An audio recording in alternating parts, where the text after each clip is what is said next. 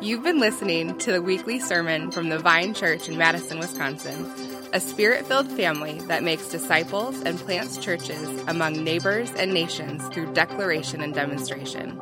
For more information and service times, check out our website at www.thevinemadison.org.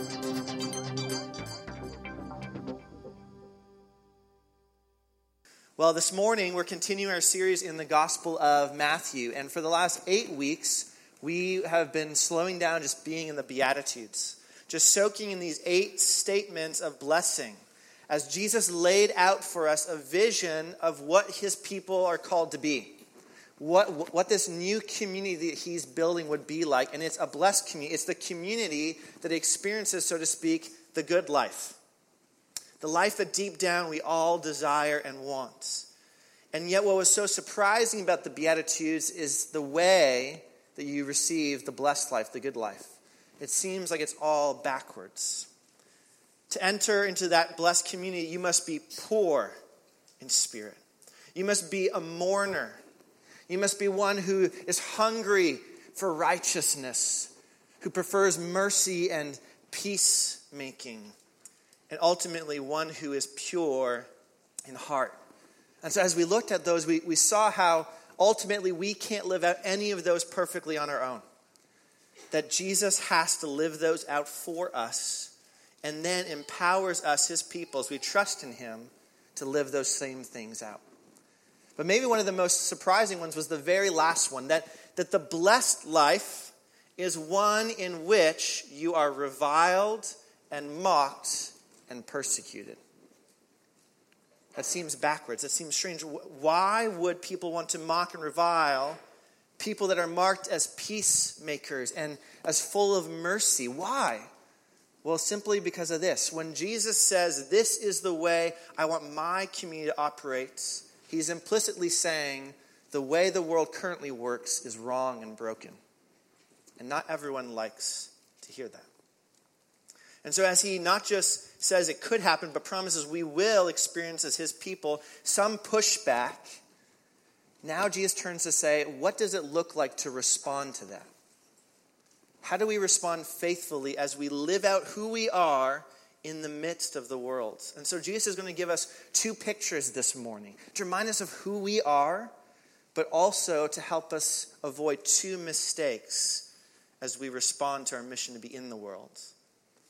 And what's at stake here is this. When Jesus wanted to create a community that would experience blessing, the goal was never for that to be the end. Jesus always invites his people to experience his blessing so as to bring that blessing to others. And so we have to lean in and say, Jesus, would you help us know how to lean in and bring that blessing to others well? And so let me pray and we'll dig into God's word to see how Jesus paints these 2 pictures for us. Father, thank you so much that you are a good God, who you know us and all our weaknesses and frailties, and so you sent your Son while we were weak, while we were sinners, to die and rescue us. And you didn't leave us to wander alone, but you've given us your word as a lamp to our feet to guide us, to help us know how to live and walk. And so would you help us to lean in this morning, to really see and hear what you want from us? And would you help me to speak only your words for our good and for your glory? Amen. Well, let me read from Matthew chapter 5, verses 13 to 16. Jesus says this, you are the salt of the earth. But if salt has lost its taste, how shall its saltiness be restored? It is no longer good for anything except to be thrown out and trampled under people's feet. You are the light of the world. A city set on a hill cannot be hidden, nor do people light a lamp and put it under a basket, but on a stand, and it gives light to all in the house. In the same way, let your light shine before others so that they may see your good works and give glory to your Father who is in heaven. So this first picture that Jesus gives us is he says, you are the salt of the earth. And he says, you're salt. which means right away that we're different from other things. Salt is not the same as what it salts. And not only that, but notice right away, Jesus does not give us a command. He doesn't say, be salty. He says, this is who you are. It's just an identity statement. You are the salt of the earth. And it's a plural you. All of you. You are salt of the earth. But what does it mean to be called salt of the earth? Like what is that image representing? Well, salt in the time period of Jesus was a very common substance, and yet despite it being really common, it was still very valuable. In fact, sometimes the Roman Empire would pay its soldiers in salt because it was such a useful thing. It's useful for flavoring foods, obviously, just like we do today. But its biggest usage in a world without refrigeration was preservation. It'd be mixed in with food to preserve it from going bad. And actually, we still somewhat do that today. You can think of dried meats, right? You rub the salt in them, and the salt preserves the meat from going bad. Now, imagine with me some salt that actually can think. And it decides it doesn't want to be salt anymore. It wants to be meat. And it got its wish. And it becomes meat. At that very moment, it loses all of its ability to preserve other meats because it lost its essential quality, its saltiness. So what Jesus says in verse 13, if salt has lost its taste, how shall its saltiness be restored? It's no longer good for anything except to be thrown out and trampled under people's feet. When salt stops being salt, it's useless. Now, actual salt, pure salt, can't lose its saltiness. It's a really strong compound. But in the ancient times, salts were usually impure and mixed up. And so it would be possible for the salt to get washed out of the substance, and what's left behind might look like salt, but literally have no salt in it. And it would be now useless. They'd throw it out. It's good for nothing. It's lost its essential characteristic. And in losing its saltiness, it's lost its very purpose to be a preserver. And Jesus is saying, Christians, your identity is one of being different. And if you lose your very differentness from the world, you lose your purpose of being salt preservers in a world that's not always going well. So you can't be an influence for good in the world if you just become like it. How can we bring comfort to a world that badly needs it if we don't first act differently by mourning our own sins? How can we seek to be people that bring justice in a world that badly needs it if we don't first hunger and thirst for justice in our own lives and our communities first? How can we bring peace and mercy into a world that's full of violence and vengeance and self if we don't become peacemakers and not just peacekeepers? If we don't become people of mercy instead of people of vindication? So you look around the world. It doesn't take long to realize that there's something broken, that there's something rotting. I just have to look at the fact that despite all of our advances, we cannot seem to end war. It goes on and on and on in different parts of the globe over and over and over again. We haven't fixed anything. Or the fact that lately it seems like our politics are becoming more and more toxic, more and more extreme. Or the fact that so often human life from the womb all the way to the tomb is valued cheaply. Or the fact that despite so many laws changing, racism is still present in our country. There's a rottenness in our world. And in this, Jesus says, I have something that acts as salt. And it's my people, my church community. They are going to be salt. They are going to be different and so actually be preservers of something good. And actually, if you look at church history, whenever the church actually leans into being what God calls it to be, it has that exact impact. In the early church during the Roman Empire, it was the Christians that stayed in the towns when everyone fled to care for the victims of plague. It was the early church Christians that cared for abandoned babies that no one wanted. It was Christians after the great revivals in England in the 1700s that banded together and said, Enough is enough. We're ending the slave trade. It's wrong. It was after revivals in the U.S. in the 1700s that Christians helped do things like create public education and hospitals and also work to end slavery. It was Christian missionaries in the early 20th century who in the Congo, Belgium Congo, looked at what was going on with the rubber trade and the mistreatment of Africans and said, this is wrong. We're going to expose it and end it. And it's Christians today that are leading the charge against sex trafficking around our globe. Whenever Christians have dared to be different, they've brought blessing to the world around. But they had to be different because it was normal in the Roman Empire to abandon people with the plague. That wasn't seen as bad. That was just normal. It was normal in the 17 and early 1800s to have slaves. That was normal. It was normal to treat Africans as less than human in the early 20th century. And it's sometimes still normal all around our world to treat women and children as just objects. The church has always been blessing when they've been different, when they've stood out. And here's the irony. So often, the world says they don't like Christians for being different, but actually, they often hate us more when we're hypocrites for not being different. Rightly so, they look at the church and say, where were you in the 1960s when there was still segregation? Why weren't you different from the culture at the time? And they're right. We were wrong. We failed to be different. We failed to be salt and blessing. And so even if the world wants us today to say, get in line, we're on the arc of progress, just be like us, the church always actually brings blessing when we say no. We're going to be who God calls us to be. Because in the end, that will actually bless you more. See, the church has this amazing ability to say no to power gone bad because the church knows there's one ultimate authority and he is good and one day he will judge all things. And so they stand by that authority and can say no to every other corrupt authority. No other organization or group of people has that moral strength to do that like the church has throughout history. See, the church needs to be different. The church needs to be weird.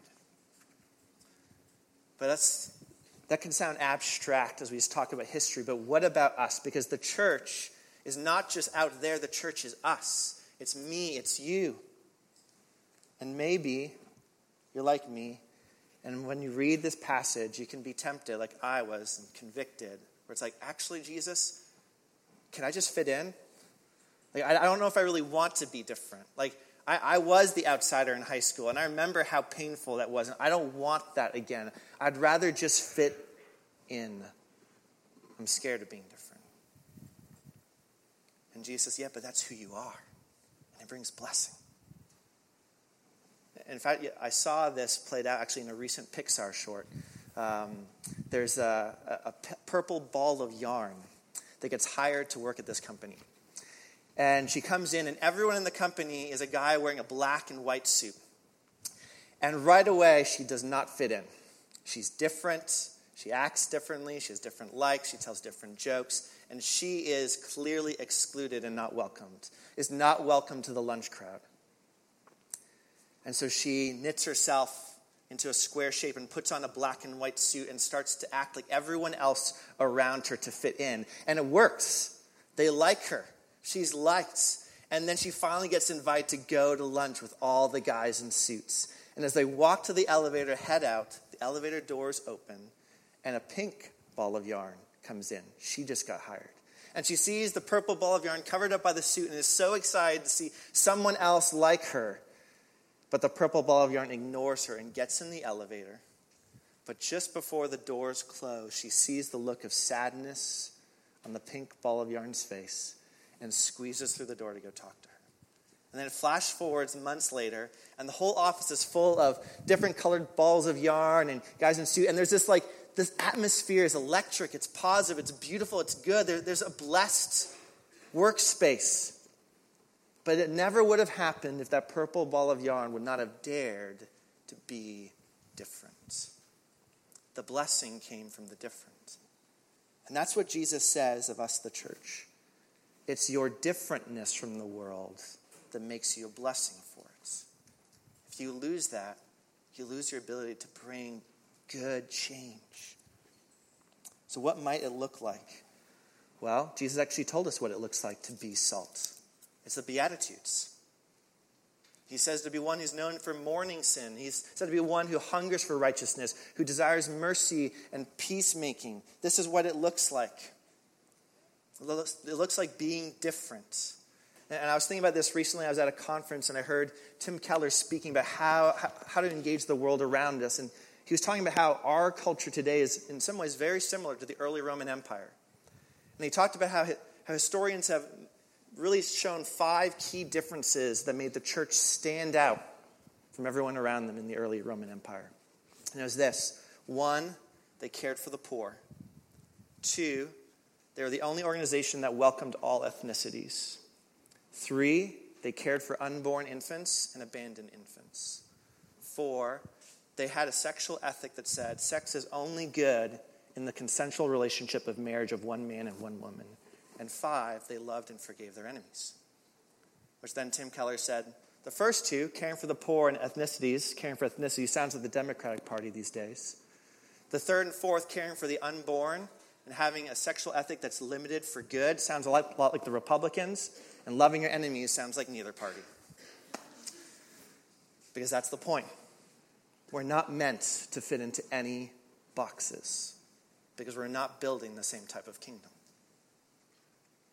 We're a community of salt that's meant to stand out.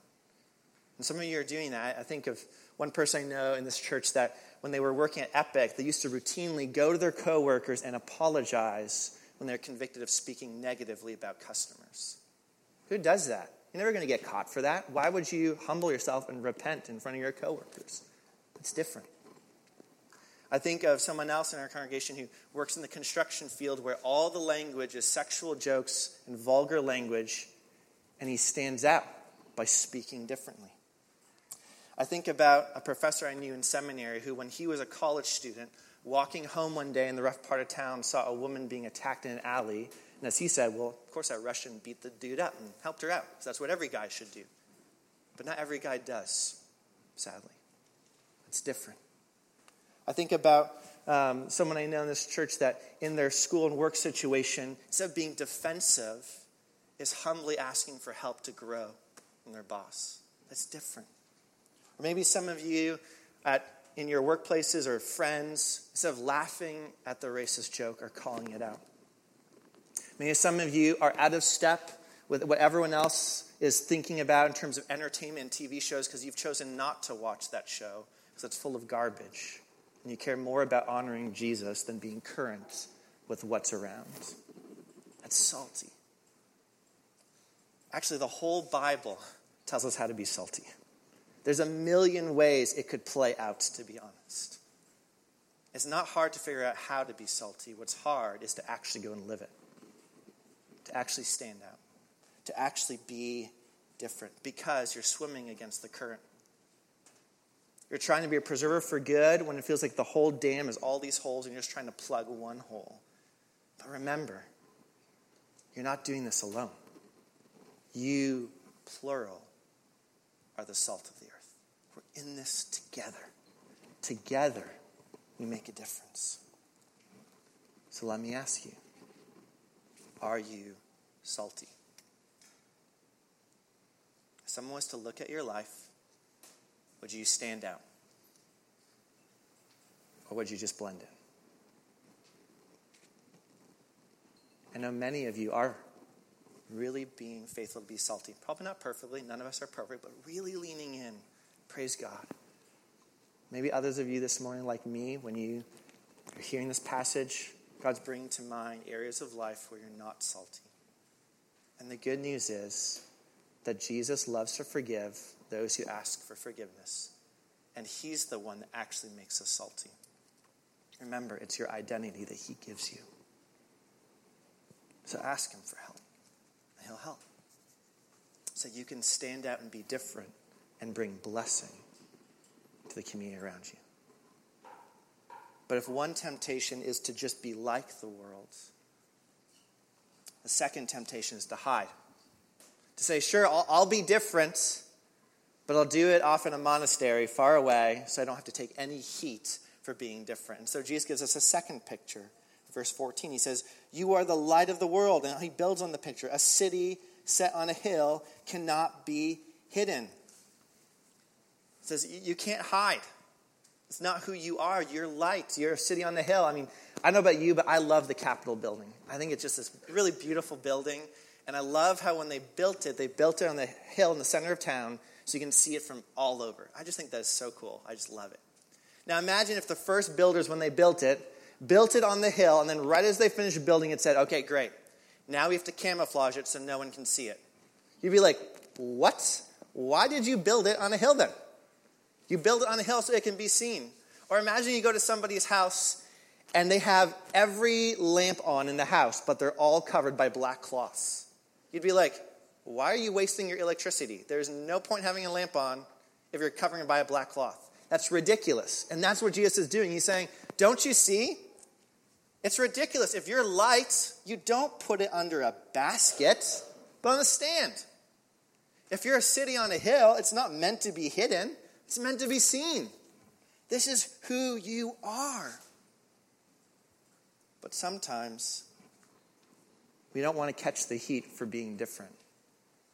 And so we're like, can I be the light off in the corner in the back room so I catch a little bit less heat? Because the fact is that light, even though it's a good thing, is not always loved. Jesus knew that firsthand. In John chapter 3 he says, and this is the judgment. The light has come into the world, and people love the darkness rather than the light because their works were evil. For everyone who does wicked things hates the light and does not come to the light, lest his works should be exposed. See, when you're light, that reveals dark spots. And that can be scary because the darkness doesn't like to be found out. And we know that.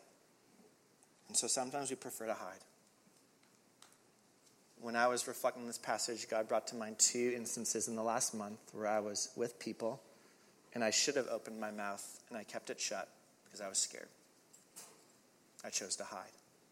And I had to repent of that and ask for God's forgiveness because I don't want to hide. I want my light to shine.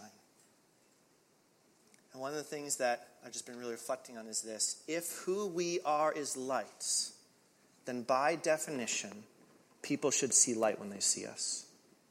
And the light they see is Jesus. He's the true light of the world. And if people look at our lives and don't see Jesus, don't see the light, it's not because we aren't bringing Jesus into things. It's actually because we're suppressing him. Let me say that again. If people are not seeing Jesus in us, it's not because we're not bringing him in. It's actually because we're suppressing him. We are lights. We shine. And if we're not shining, it's because we're actively hiding. That was sobering for me to realize. And the thing is, a community of Jesus which seeks to hide has stopped following Jesus. We don't want to hide. Sometimes that hiding looks like staying quiet. Sometimes it looks like changing how we behave to fit in. Sometimes the hiding just looks like practically just not being around people that aren't like us. Maybe you have to work with them, but there's no way they're going to be involved in your life or you're going to be involved in their life practically. Just going to do our own thing, just be in a little Christian silo. And one of the ways I remember a pastor saying to me that you know if you're actually around people that are unlike you is do they invite you to their parties? Do you invite them to your parties? That's how you really know you're in their life. Jesus all the time was eating with the people of his day that were outside. That's what shows that you're really in. See, we weren't saved. We weren't made to be lights so we could hide in our homes. We were made to throw open the doors and the windows and shine and let people in. I know it can be hard, but I was just so encouraged recently. A family in the core group for the church plant decided to throw a St. Patrick's Day party. And so they invited a bunch of people from the core group over, but they also walked up and down their street, knocked on every neighbor's door, and invited them to come. And every person they talked to came, which was really cool. And it was so fun on St. Patrick's Day to see like people from the core group mixing with all these neighbors they'd never met before, and just connecting and caring for them. And when I asked this family afterwards about it, they're like, yeah, this was outside our comfort zone. Like, we're naturally more introverted. But they were excited to grow and being lights in their neighborhood. It was so encouraging to see them taking those steps of faith. To say, we're not going to be like salt just hanging out in the cupboard. And we want to actually get into the mix. And just as every light doesn't exist to draw attention to itself, but to shine on something else, so we're meant to do the same thing. Did you notice that at the end of verse 16? As we let our light shine before others so they may see our good works, they give glory to our Father in heaven. That's the goal, not to draw attention, but to point the attention to the source of our light, God himself, Jesus. I love one practical example Paul gives of standing out as lights. In the book of Philippians, Paul writes this: do all things, notice all, do all things without grumbling or disputing, that you may be blameless and innocent, children of God without blemish in the midst of a crooked and twisted generation, among whom you shine as lights in the world, holding fast to the word of life. Can you imagine if you went to work and all day you didn't complain once? I know it seems really hard to think about. But if you did, you would stand out by the end of that day. Because the fact is, basic water cooler conversation is grumbling. You grumble about the boss, about the customers, about your schedule, about the weather, about politics, about the missed sports call from the weekend game. Grumbling is seemingly the way we connect. But what if we didn't? What if we didn't grumble? What if we were known as thankful instead of grumbling people? Stand out. And many people be like, why are you that way? You don't seem to fit around here. And we could actually say, well, actually, on my own, naturally, I'd be a grumbler. But Jesus is changing me. Because see, when people see our good deeds and then glorify God, the thing that's not made explicit here in Matthew is that the way they get from seeing good deeds and saying, oh, this is about God, not about you, is that we open our mouths and speak. And actually, Paul draws in these two things together in the book of Colossians in chapter 4. He says this. He says, walk in wisdom towards outsiders, making the best use of the time. You could say, live salty lives. And let your speech always be gracious, seasoned with salt. There's that salt image again, but now with speech. So that you may know how you ought to answer each person. Paul's saying your life should be lived so differently that it raises questions. And when people ask questions, you open your mouth and you speak. And you say, let me tell you about where the light really comes from. It's not in me. See, gospel living and gospel speaking always go together. You can't really share the gospel unless you open your mouth and speak the good news of Jesus. But it's pretty useless to share the gospel with your words if your life suggests you're just a jerk. The two go together. And this is because God wants us to shine so people see him. God is the God who in the beginning spoke and there was light in the darkness, and he has always been about dispelling the darkness from the light of his word. And so he's left outposts of light in the midst of a dark world, and that's us, the church. All over the globe, there are outposts of light, shining, welcoming people from the darkness in. Because at the end of the day, our biggest problems are not social. As much as we can be causes of social good in the world, and we should be, that's not the ultimate problem. The ultimate problem is that all of those social problems flow from the fact that our hearts naturally are in the dark because we've rejected the light, which is Jesus. And until that changes, nothing else will fully really change. So the church is called to shine, to show the power of the gospel in our lives, and then to speak that light into the darkness.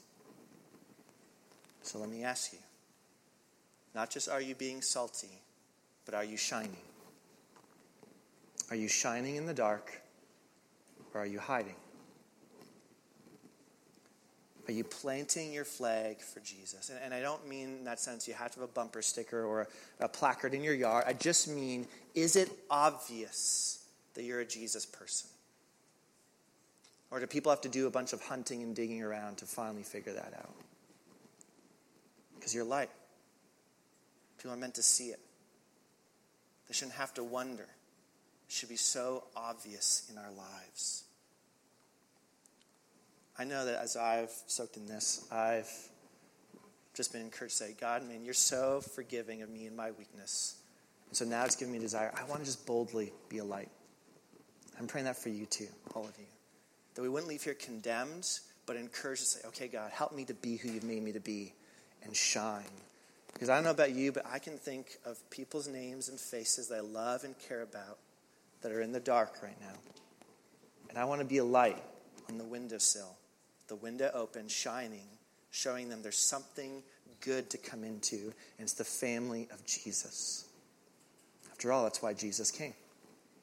He says this in John chapter 12. I have come into the world as light, so that whoever believes in me may not remain in darkness. Jesus came to rescue us from darkness, and then having rescued us, to plant us as outposts to draw others in. But we'll only be able to be faithful in our mission of bringing this light, this blessing, if we're different and if we don't hide. And if we are who he's made us to be, then we'll not only bring blessing to others, but glory to him. Let me pray. Father, thank you so much that you are the God who loves to bring light into the dark places. So much so that you sent your Son, the light of the world, into the darkness to be killed by the darkness and to rise up victorious from the grave with the promise of one day banishing darkness forever. And so I pray first and foremost that every person here would look to you, Jesus, and trust you to recognize their need to be brought into the light, to not live for themselves but for you, to find life in you. And I pray that every person that trusts in you would be challenged and encouraged to leave this place and say, Father, help me just to be who you've made me to be, salt and light, for the blessing of those around me and for your glory. I pray this in your name. Amen.